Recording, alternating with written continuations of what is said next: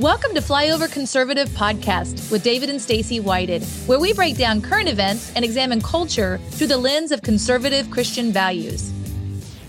Today's guest is a Bible teacher. He's a speaker. He's a video podcaster of Blessed to Teach, which was a ton of fun when we were on his show. We had such a great time. He teaches courses on reliability of the Bible and how to exercise your personal authority in Christ for such a time as this. One more thing, but it's also every time you talk to him, you walk away a little more cheerful. It's true. You walk away a little more blessed. Yep, that is exactly right. In fact, welcome to the show, the host of Blessed to Teach, Rick. Yay! David and Stacy, such an honor to be on your show for the first time. I love Flyover Conservatives, and it's so awesome what you guys have done the last few years. Thank you. It's an honor. Truly, we had such a great time when we were on your show, especially when we got to go to the back room and your people prayed for us. Oh, that was so amazing. Truly a highlight for us. I don't think people understand how much prayer takes place at these live events. There's a common thread of people really depending on God, in this moment, and then banding together and truly praying for one another. And it's really great to be a part of.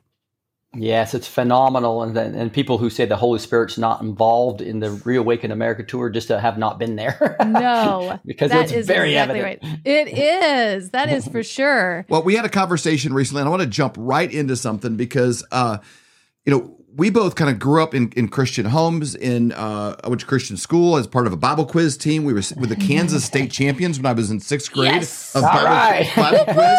That whole crowd. So we kind of grew up with some assumptions that sort of kind of a built-in worldview, so to speak. And it's an interesting thing in the current era. There is a lot of attack on whether the Bible is true, whether it's nice stories, if it falls in line with just Confucius and Buddha and all of this kind of stuff. And it's not surprising that's being said. To me, it's surprising that it's Christians saying it, it's pastors inferring it, it's people in leadership roles within the faith that are having some of these arguments. And you said something that jumped out about your wife's background and upbringing, and then your view on evolution and how let's just jump in with that of kind of the pathways that brought you to this place, because you did a little more hard work in private on this than most people had to. You had to work through some of these things and kind of chew on some tough pieces of leather, until you softened it up enough to make it swallowable for yourself. Yeah, my story is a lot like Lee Strobel's or Evan Semenza's verdict, Josh McDowell, where I went to prove the Bible wrong, right? So I was dating a person that was a Mormon, and I was an evolutionist. So that's what I was taught in grade school, right? So I was trying to make her a secularist, pull her out. She was trying to make me a Mormon. So we only had one thing in common. I grew up Episcopalian, but didn't know the Lord. And so we started studying the Bible together. And I went to some Bible studies separately and actually accepted Christ. He moved on my heart in a big way. I saw the Jesus movie at Campus Crusade for Christ, now called Cru, and gave my life to Christ. And then the conflict started. Then she really started trying to make me a Mormon. I started realizing that Mormonism was teaching that you can become a god yourself. God was once a man, all these non-biblical things. So I had to go, and she kept sending all these people after me to convince me Mormonism was true. So I had to go defend the faith. And so I became an apologist then, and I had to figure out, I don't trust the Bible. So I was trying to prove it wrong, but during my Bible studies, became a Christian. So the bottom line is, here I am having to become an apologist just to defend my faith against my girlfriend's attacks, if you will. She's now my wife. She's now a biblical believer. So God did an amazing thing, taking a Mormon and an evolutionist and making us biblical Christians who love the Word of God and understand it. Wow, that's amazing. That is quite a story. I love that. I don't think eHarmony would have put you guys together. No, I don't think so. That's a good point. We could probably have a whole just a marriage session here on working through all those things, because that's pretty amazing. But share with our listeners, though, some of the things that you found to be true. And what would you say if I was on the other side of the fence and I'm like, I think the Bible is a good book. It's full of wisdom. It's an accumulation of just not necessarily the inspired godly, word of God. messed up men that did the best they could to write down some things, but it is a book of man. It's not anything more special than Dale Carnegie or anything else. I want to make sure our listeners know that's not how we feel. Yeah. We're just being that side of it, asking if somebody was saying that to you, what would you say? Right. I'm kind of pushing here a little bit to get, what would you say to that argument? That's exactly right. And that's why I created a course to actually counteract that completely, where the average person could easily be able to explain that to somebody that's a friend of why you can absolutely 100% trust the biblical text. And it's fun because as I had to go through this, Mormonism teaches that the Book of Mormon is the only true book, the most true book, which is not even close, right? The archaeology doesn't even stand up. The Bible has so much evidence behind it. I was shocked when I was trying to prove against it. I went and studied evidence Amanda verdict, started studying all this type of stuff. And it was crazy how much I learned. And one thing that I always have been, I've always been a good teacher to kids, like, right? How do I take a complex subject and take it down to something really easy for them to understand? And so that's what my specialty has been for years. And so that's why I created this course about sharing truth with impact. By the way, I'm giving a free big portion of that away because God told me you need to get this out, right? And that's what's being shown right now, the reliability of the Bible and your authority in Christ. Because it's if you can explain why what David just said was incredibly incorrect and it's just not true. When people say the Catholics changed the Bible, that's just not true. And we know that because of the science of textual criticism. That's the T part of what I teach is a TAP, which is really a acrostic to say, hey, just remember when you're talking to a friend, talk to him about T, then talk to him about A, and then talk to him about P. What's that? Textual criticism is really pretty easy to explain. It's all documents of antiquity. We don't have the originals. Plato, we only have 7 copies of a copy that was 1,200 years before he really wrote, right? Wow. And then Aristotle, it's 1,400 years and only 49 copies. Well, the New Testament has so much more evidence within hundreds of years of original copies, right? Because they were written originally on papyri and papyrus, but the scribes knew they had the word of God. So they were meticulous in how they copied it. They would destroy it if the middle letter did not calculate the middle phrase. They were all these different types of scribes in different parts of the world meticulously kept that. And instead of having 7 copies like Plato or 49 like Aristotle, we have 5,400 in the original languages. Wow. In mainly Greek, right? But if you take from a textual standpoint, it holds up much better than things that are quoted and taught in the universities. No question. In fact, it's the most reliable document of antiquity. The New Testament is by far. Nothing's even close. And even if you take the other languages it was copied in, it's 24,000. So you're basically 24,000 versus 7. And yet you believe Aristotle, but you don't believe the Bible. What? And we can compare all those copies together. So you can see I just put steps together. Here's 5 steps to explain textual criticism to somebody. It's how many copies you have and how accurate are they together and how close were they to the original writer's writing that wrote on that papyri and papyrus, right? So we can have massive confidence that we know, because you can go back to the original Greek, you can go back to the Old Testament, the Aramaic and Hebrew, and you can know that what the original writers wrote, we have today. To 95% accuracy, that 5% is so small, it doesn't even address the right God, the right Jesus, the right gospel. And it's marked, and those things are so slight, it's really like 0.5% that we're really arguing over. And textual critics really want to know, hey, what did the original writers wrote? So we have massive manuscript evidence. That's what the whole science is. And all of them know that the New Testament is the most reliable document of antiquity. When you have the Bible in your hand, that is something you can trust what the original writers wrote. You have the inspired word of God.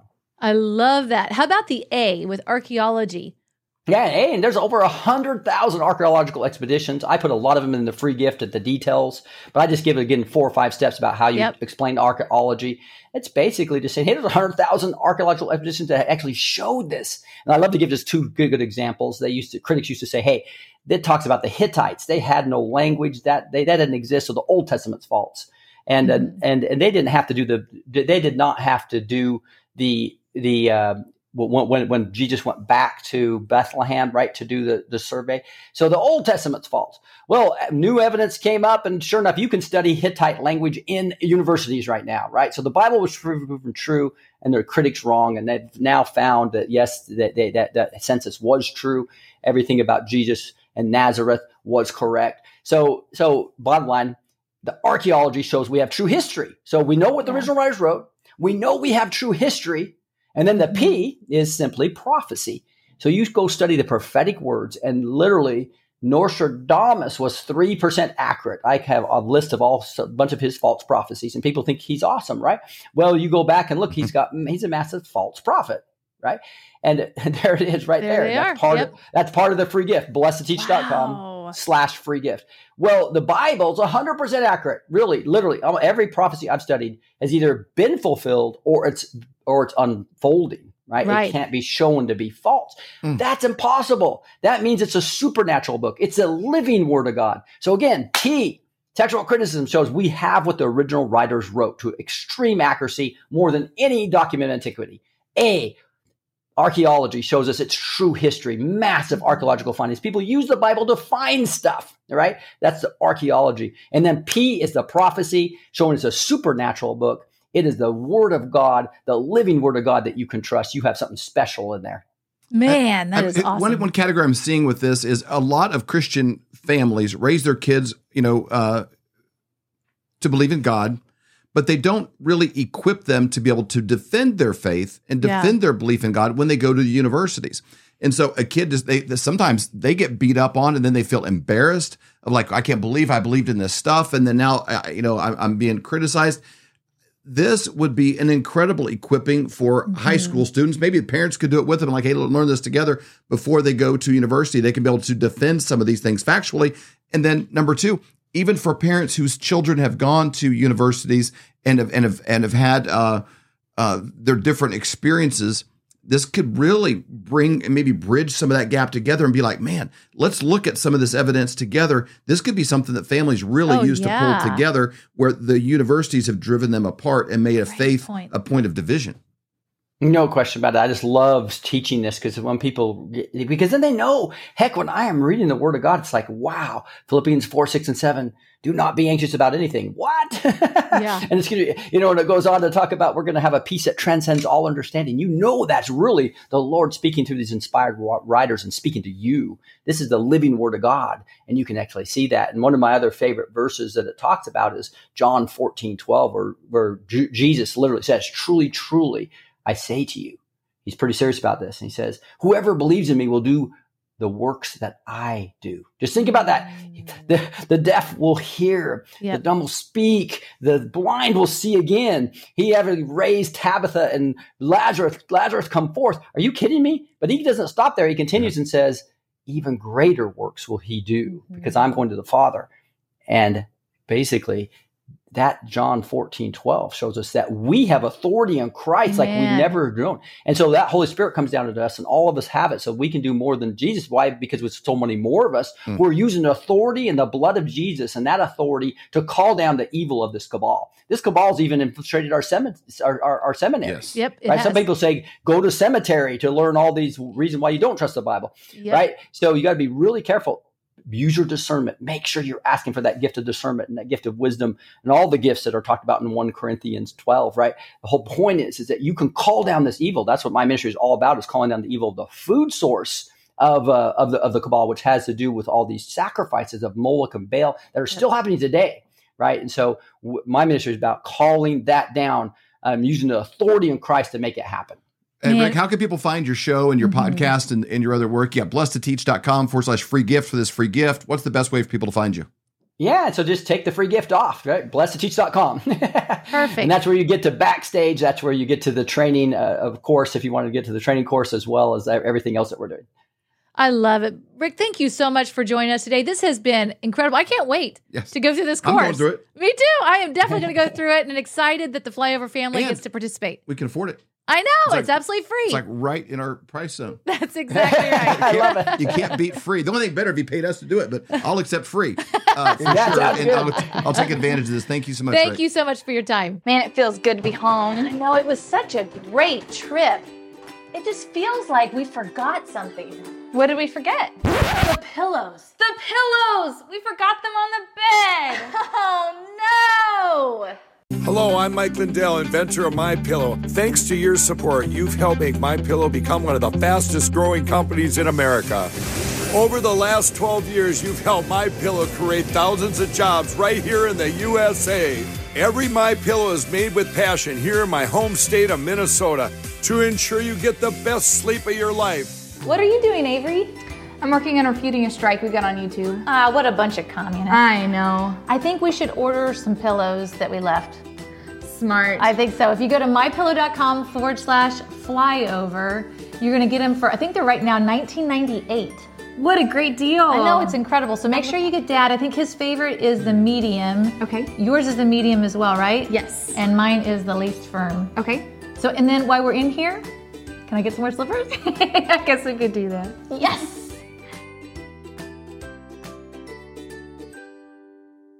Okay, Flyover family, we're back here in Canton, Ohio, seeing the best people having the most amazing time, and you're not going to believe who's here today.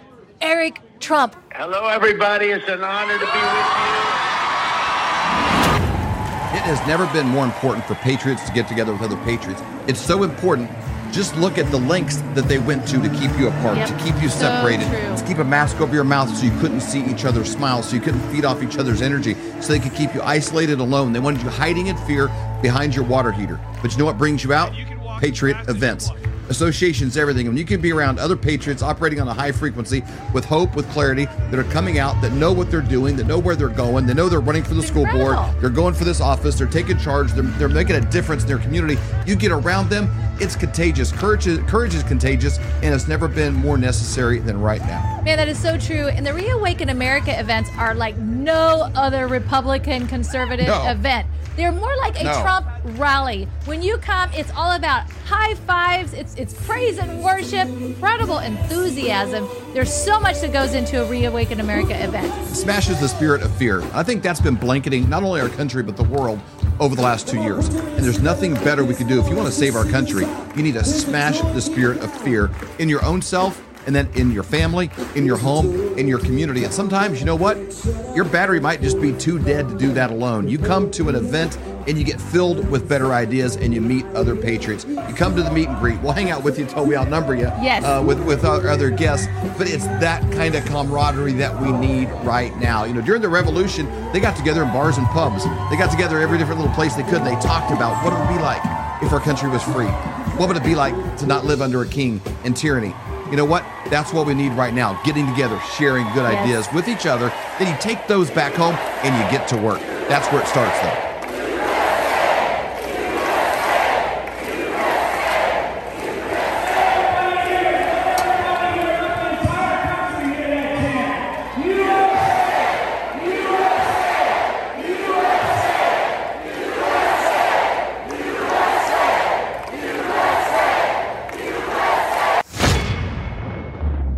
For more great content, go to flyoverconservatives.com.